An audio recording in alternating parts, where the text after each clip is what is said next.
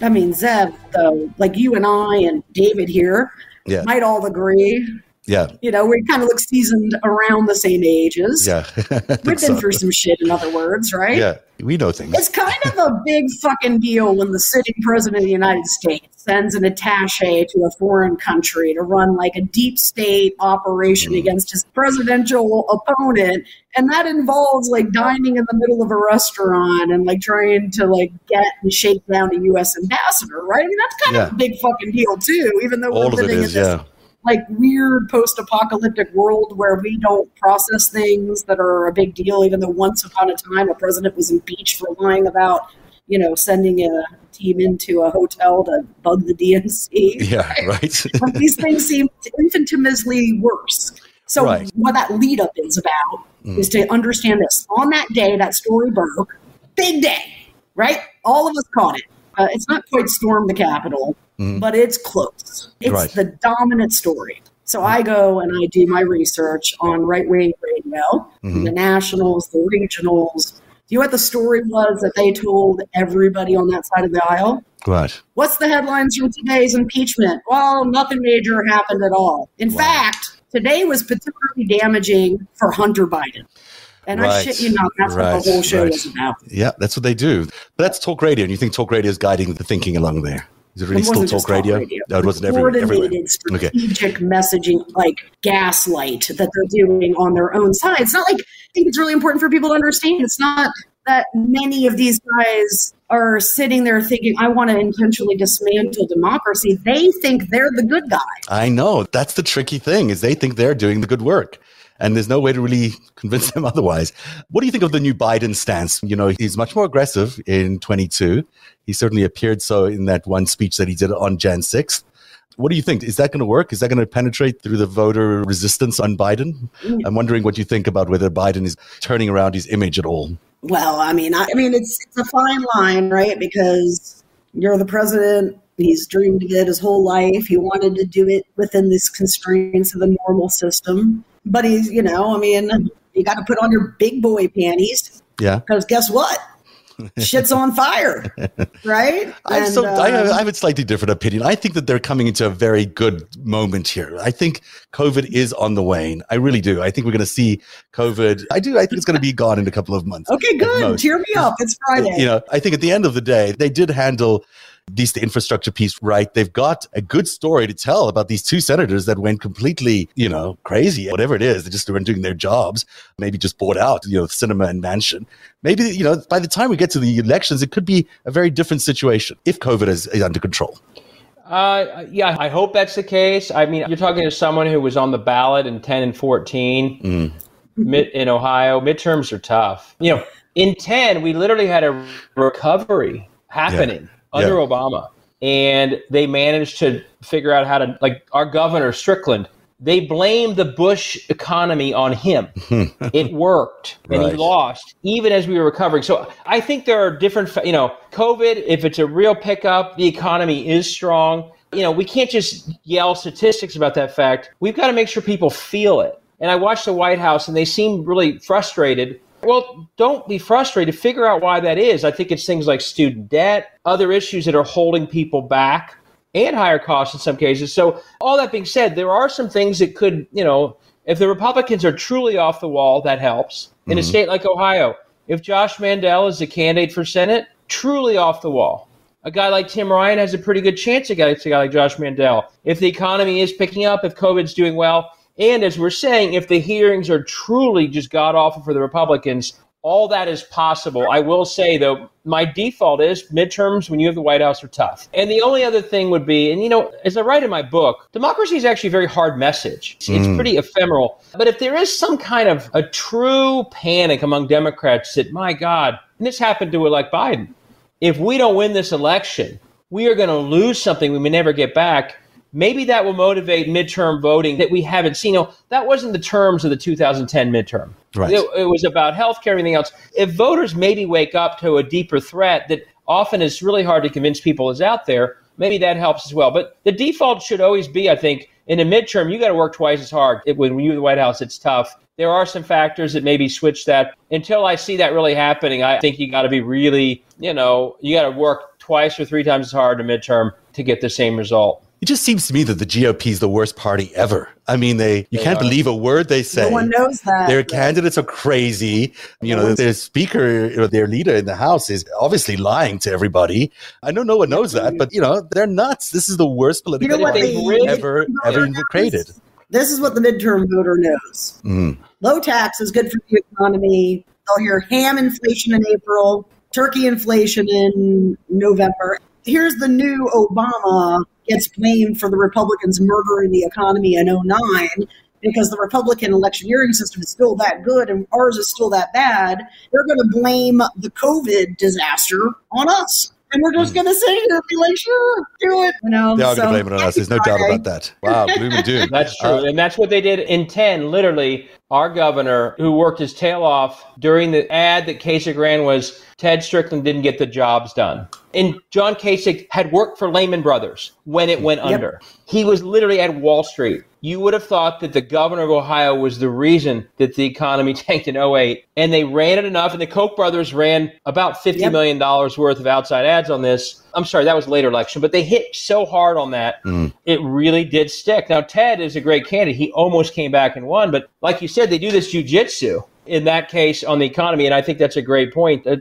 We already know, and it's a big debate, Trump shut schools down, not Biden, right? Right. Many more schools were shut a year ago, but they're turning into the Democrats did it. Right. Yeah, I think that there's a lot to be ready for. And as Rachel's saying, they are generally better at this really nasty messaging. Right. And we've got to get really tough ourselves. It'll be interesting to see tougher if we can pull than we that normally off. are. But my biggest worry is around at least the House, that even though we're hanging in there in Ohio, maybe, that they've rigged their way almost all the way to the majority already through gerrymandering different places. Now, there's some evenness to it, but it's going to be a pretty narrow playing field because they've already, set up a lot of these election results. So what does that mean as you look forward? I mean, we get to 22, let's say the Republicans win the House, they start implementing all these horrendous laws, and let's say they've still got the Senate.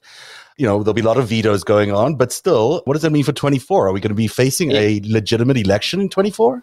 What I worry it means is they don't need to pass anything. It's investigations and scandal and impeachment. And, they're more insane than they were in the Benghazi hearings. By they are so way much. more insane. Yeah. And they've so really lost the plot. They will turn anything. They will turn into 2 years of just crazy scandal. Hunter Biden. I mean, who knows? Yeah. Anything you see on Fox News right now will be what they will be investigating in a year. And to me, that's as much as what they'll do is, as I write in my book, most of their agenda they get done through the state houses. They don't need the federal government for anything. In the state houses, the Koch brothers have a menu they're ordering from in state after state. All they need from the federal government is nothing. They just don't need the federal government to stop it. And that's why the filibuster is so helpful. And that's why federal judges that they appoint are so helpful. As long as the states are left to do what they do, they get what they need done. So if the federal government is simply a noise machine to make us all crazy and distracted, for Democrats, that seems to be not governing. For them, it's perfect. Right. It is perfect. And then the opposite is true for the Democrats. They're just going after the federal picture, and then they're not worrying about state houses. They're basically competing on completely different playing fields. Someone online is saying that I'm thinking like a normal, rational person. Well, I thank you for that. The other person said that they nominate Rachel as chief messaging officer. So there you go for that. Marie says rewriting history like fascists are want to do in terms of what she believes people are going to be doing. Someone's asking, can Fox get sued into oblivion? And maybe, yeah. I mean, it's possible that Fox could get sued into oblivion. We could get serious about actually not having them continue their broadcasts and their lies. There are ways to do that. There are ways to take, networks of TV stations off the air. It's quite possible. Oh, look at this. Speaking of dropping something, Heidi just tweeted that DirecTV is dropping OAN, which is interesting. Nice. That is good news and necessary. Yeah. That's a big that makes deal. Me happy. They're the big Thanks, gaslighters. Marie, I needed that. So, I mean, you feel those. That could change the whole atmosphere. Deb, I love your optimism tonight. I'm You're making me feel really good. Ecstasy. What's going on up in Toronto? Right, I love it. The best ecstasy up here. But, it's just necessary, guys. We got to stay. Maybe it's because I am in Canada that it's easier for me to say that. More comments coming in saying Austrian and French crypto involvement in 1/6. You keep saying that, David, and I'm not sure what to say about that, other than there might have been some Austrian and French crypto involvement in 1/6. We haven't heard anything definitive about that. Charlie Kirk, TP USA, 80 buses paid for by overseas oligarchs. Again, we don't know for sure who paid for them. But it is interesting what you're saying there, David, about the number of people that are coming, that supported January the 6th, that are part of the royalty of the Republican Party. The people who are part of the CNP, the Council for National Policy, who all contributed to January the 6th. And look at these names. I mean, Leonard Leo, Ed Martin, Ralph Reed, Lisa Nelson, who does the Koch brothers, Ali Alexander, which we know about, Charlie Kirk, Turning Point, even the people at the CNP Action Committee, which include people like Ginny Thomas. I mean, these are big names. They all look like they could be in some serious trouble if the sedition conspiracy comes down. What do you think of that? Is that going to be helpful? What a tangled web we weave, right? Yeah, right. I mean, here's the thing is like the insurrection and coup plot, the months-long, pre- and post-ambles of it. It's so flagrant, right? I mean, God, imagine taking 80 buses. 80 buses! That's like a huge bill. And not being like, who's paying for it? Right? Yeah, flying on the airplanes. One thing I'd say when I look at that list is, I think it was with you, Zev, that we were talking about the Sean Hannity email. That's right. He knew this was ridiculous. And what's interesting on that list is, my guess is some of these people knew that too. But in that world they live in, and once Trump is saying do this, people are too afraid to say no. So if he says, hey, Ralph or Lisa, or maybe Ali seemed to be pretty into it, but some of these others, Leonard Leo, hey, you need to do this. Whether or not they believed it, I think they're also in a culture, this cult-like group, they can't say no even if they wanted to. Mm-hmm. And so all these people, some of these, they're all very conservative. But you look at ALEC and Federal Society, to be part of that is truly a problem for them. Even if they knew, Sean Hannity in those emails was saying, this is nuts. I'm going to still pretend that there's a voting problem. He had to go along with that lie. And my guess is a bunch of these people now are like, I knew this was crazy. I couldn't say no, because in this group that we're part of, you don't ever say no. And that's where we are where we are. I've heard that from people inside that right-wing infrastructure or that community that, they are actually quite proud of the fact that they were so well coordinated on that day that, hey, we actually pulled something really big off by coordinating all these different pieces of the right-wing infrastructure of the ecosystem. It all worked up until a point and that they got everyone there. But they're actually quite proud of that. But they are now just wondering how they can get away with it. I mean, how get away from it at least. Yeah, because it's just a disaster, of course, for most of them. I mean, wouldn't you be proud if you managed to storm and try to take over the federal government and the president on your side, held back all the federal response for hours, pre and post too, by the way, because, that's speculation, but I'm not a journalist, so I can do that. And I'm pretty damn sure that that's what happened, right? Well, I mean, the doors were basically left open for them. There was no real resistance at all. And I think we're going to find out a lot more about that. I'm also really interested in these fake electors in various states around the country were all using the same forms to elect fake electors for that date. And that could be another interesting opening for an investigation in terms of the conspiracy, which should be really interesting. You guys been following that? And do you find it interesting? I've seen the basics. I've been focused on these gerrymander cases. But, one of my themes in my book, and I'm learning a lot more about Rachel tonight, so I'm sure she thinks this times 10, is we should no longer be surprised by anything. We're not doing something right if we are shocked continuously. It's because we haven't figured out just how far these people will go. And I say that with state houses. Mm-hmm. So when I see that come out, I mean, we need to stop being shocked. We need to actually readjust how we think about the other side to know and be prepared that they will do anything. And I think that's going to keep playing out in this investigation, that it was worse than we even now imagine. So I just think that is very consistent with everything else they did. They were working every angle. So they're going to do that, clearly. Yeah. Rachel, you sent me a picture earlier, and I don't have it here, unfortunately, because I had to reset my thing. But it was of something in your truck. Can you describe what that was and why you sent it to me and what the meaning of that was? Because I don't want to let the night go with me wondering what it is. Here, I might even have it. Let me pull it up. I was wondering why my truck wants to dispense auto LSD to me. Where is this? How is this? Auto LSD. Where? I just thought That was a bit ambitious even for Friday. Oh, you should have taken it. You would have been a little more chipper. I should have. That was way more interesting, you know? Oh, that's very funny. I didn't read. When you sent it to me, I was like, what is that? You got your yellow light on. You got a lot going on in that car. Yeah. Are you sure it's safe to drive? Your tires, you're slipping down a road, you're in park. I never buy a new car because only suckers buy new cars or people with too much money. And, my truck gets a lot of hammy love. You actually drive a truck. Can I say one thing, though, about... I drive a truck, too. We're both truck drivers. Oh, well, there you go. Yeah. I drive like a minivan. So what I wanted to say, though, in terms of David's point, right, is one of the things that I stress with people, I mean, not surprisingly, people... Oops.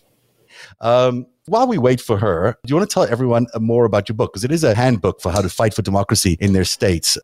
Sure. So my book is basically trying to make the broader point, and I mentioned a little bit earlier, that we have become so focused, those of us who care about democracy on the federal level, that we're missing the true attack. And the book cover shows us it is through state houses. Our country, maybe uniquely for any country, so much of the power over democracy is set at the state level. And I go through all sorts of examples of that, how powerful these state houses are, but the sad irony, no one knows it, including in their own states. So it's this huge amount of unaccountable power, which is in many ways the Achilles heel of governance in America today. Great power, anonymity. It means they add total unaccountability because they've rigged districts for themselves for so long.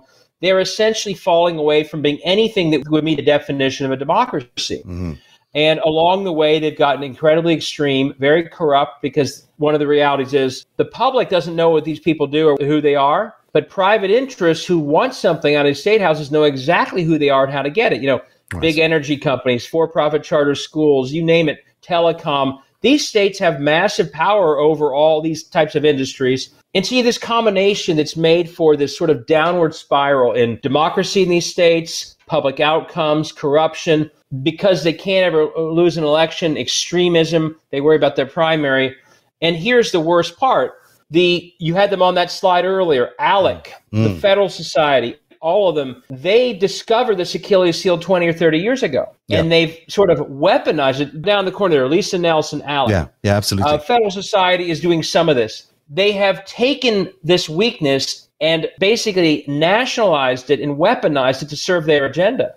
So all across the country, state for state, these people no longer represent the local people vote for them because they get reelected no matter what. People don't even know who they are. But ALEC literally gives to them, quote unquote, model laws that are basically written by the private sector members of ALEC. It's a privatization process. And no one's paying attention because there's no media. No one pays attention. Yeah, no one covers it. State House media is down to the bone. The Koch brothers literally say, this is great because we do this in Columbus or Tallahassee. No one even knows it. If we tried in Washington, it'd be a big fight. Right. So the point is that's all happening. But towards the end, I go through the key to it all continuing. Because here's the bottom line. These state houses are passing generally very unpopular things. If you want something extreme done, attack Roe v. Wade, massive giveaways to private companies, you have to go where you can get away with it. Well, you get away with it in state houses. That's where you do it. So if you did that as a mayor or a congressman or senator, you might lose your office. But in state houses, they don't even worry about it.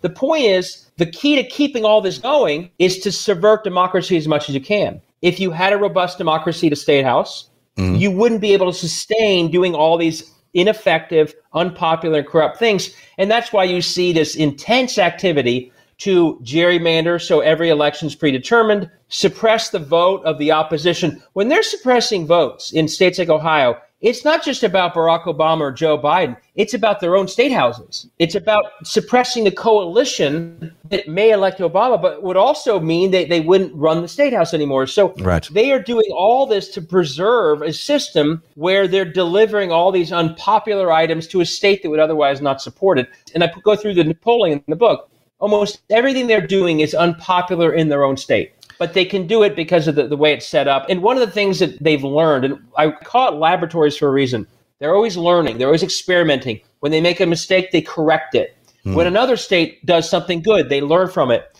one thing they have learned to a T, and it should scare all of us, is the key to it all is lack of accountability. Even if the law they pass gets struck down, they don't lose their next election. They go pass another law just like it, but they tinker with it to fix it. And that's why, as the lack of accountability has become more clear in the second half of the last decade, their activity is exploding. It's a downward spiral that never stops because they see that they'll never lose. And then the last piece is, we are, as I said, I think in our last talk, we're now at the tail end of a generation that have basically existed in the system without ever experiencing democracy. They've never been in a real election. The people currently gerrymandering these Ohio districts, they've never been in a real election.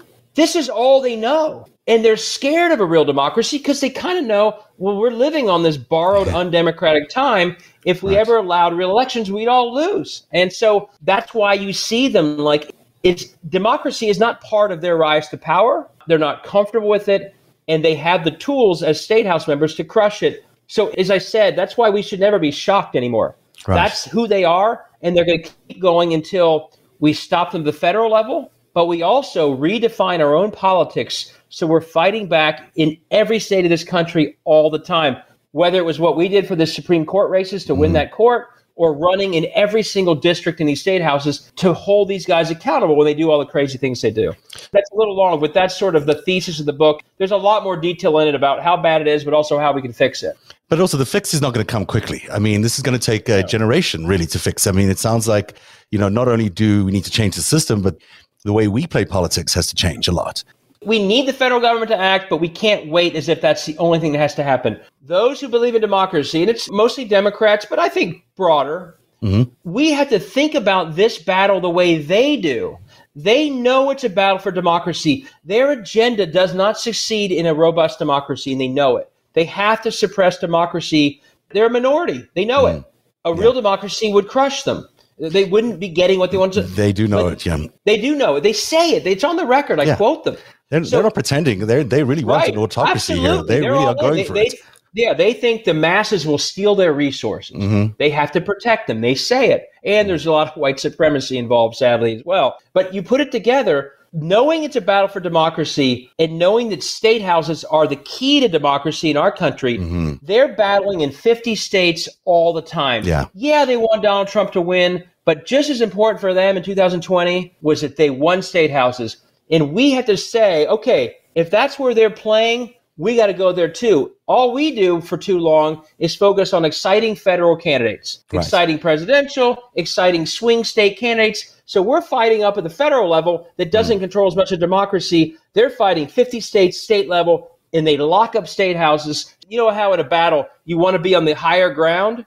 They're on the higher ground. They're locked into state houses where they fire away every day against democracy. And we don't shoot back because we're not even engaging enough at that level. So we have to rethink our strategy. 50 states every year, all levels. If you want to hold them accountable and change this downward spiral of democracy, you've got to be playing the big game they see that too many on the side of democracy just don't see yet. We're fighting over elections assuming democracy is intact. They're fighting over democracy itself because they can't afford to have it intact to get what they want done. Wow. We've got to up the game just like they did about 20 years ago. That really is a very chilling statement, though. That last statement you made there, that's really, boy, that doesn't leave you with a lot of optimism. I started the show with so much optimism. Now you've wrecked it for me. No, but that's why the last third of my book is about all that we can do. And I described in Ohio Day, it's a case study. Once you see it as a battle for democracy, the good news is it is a long game. But she spent 10 years fighting back. And when she lost in 18, everyone probably thought, oh, she lost. What a failure. Too bad. She said on her election night, when she didn't concede, but she said Kemp got more votes, she said, we made progress.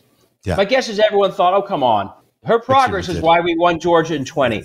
Yeah, so I mean, it's a grassroots movement there. It's really different. Yeah, and we need to start seeing success as part of that long game. And so that's when you can get optimistic. If you run 99 candidates for the 99 House districts in Ohio, most of them probably won't win, but by running them, you are making progress in the long game. Right. If you run 65 and leave 34 empty, then you're not. So once you see the long game for what it is, a battle for democracy, 50 states, you can start seeing progress that otherwise we're so caught up in one cycle we never see. Right. And that's why the Supreme Court decision today for us in Ohio, that was a long game victory. 2 of our Supreme Court candidates lost in 16, but we could tell that they actually performed much better than they had for a decade. So we saw, hey, here's some progress. Yeah. Do it again in 18. We won both seats. Do it again in 20. We won a seat by 10, even though Trump won by 8. So we saw progress and built on it.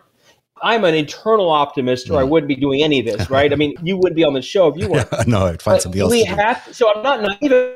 Yeah. But if you have the right long framework and the right plan, you can start to see, you see optimism, but because you have it actually a better measuring stick of what progress really looks like. And a win over the long term is going to be a much more meaningful win, and then one that you can actually build on. These wins on these short terms, these cyclical wins, they don't really help us a lot. Hey, that's the end of the show. I'm sorry Rachel never got back, and we'll never know what she said. We'll have to ask her to tell us. She got a lot of good stuff in there when she was here. So yeah, no, she was terrific. She really is. And your book is called Laboratories of Autocracy, and it's available. Where can people get it, by the way? You can get it, on Amazon. If you prefer your local bookstore, independent bookstore, go to them and order it there. A lot of people do it through You don't have an audiobook. You don't have an audiobook. I don't, no. You need one. Not yet. You've got a great voice for it too, so you should do one. Oh, I do? Okay. Yeah, you sound very passionate. Well, that's the show for tonight. Thanks for everyone for being here, and I appreciate everyone's time. Thanks you to Rachel Bitecofer, who was here for a brief time, but a good time, and hopefully she's gone off to enjoy her auto LSD or whatever it is her car is giving her. And David Pepper, thank you very much for being here tonight. I'll be back on Tuesday for another narrative, and we have a big show again on Tuesday, so hopefully you'll join me and Sherry Jacobus on Tuesday for a very interesting broadcast. Have a good night, everybody. Narrative is made possible by viewers like you. Join today and support truly independent journalism at patreon.com/narrative. That's patreon.com/narrative.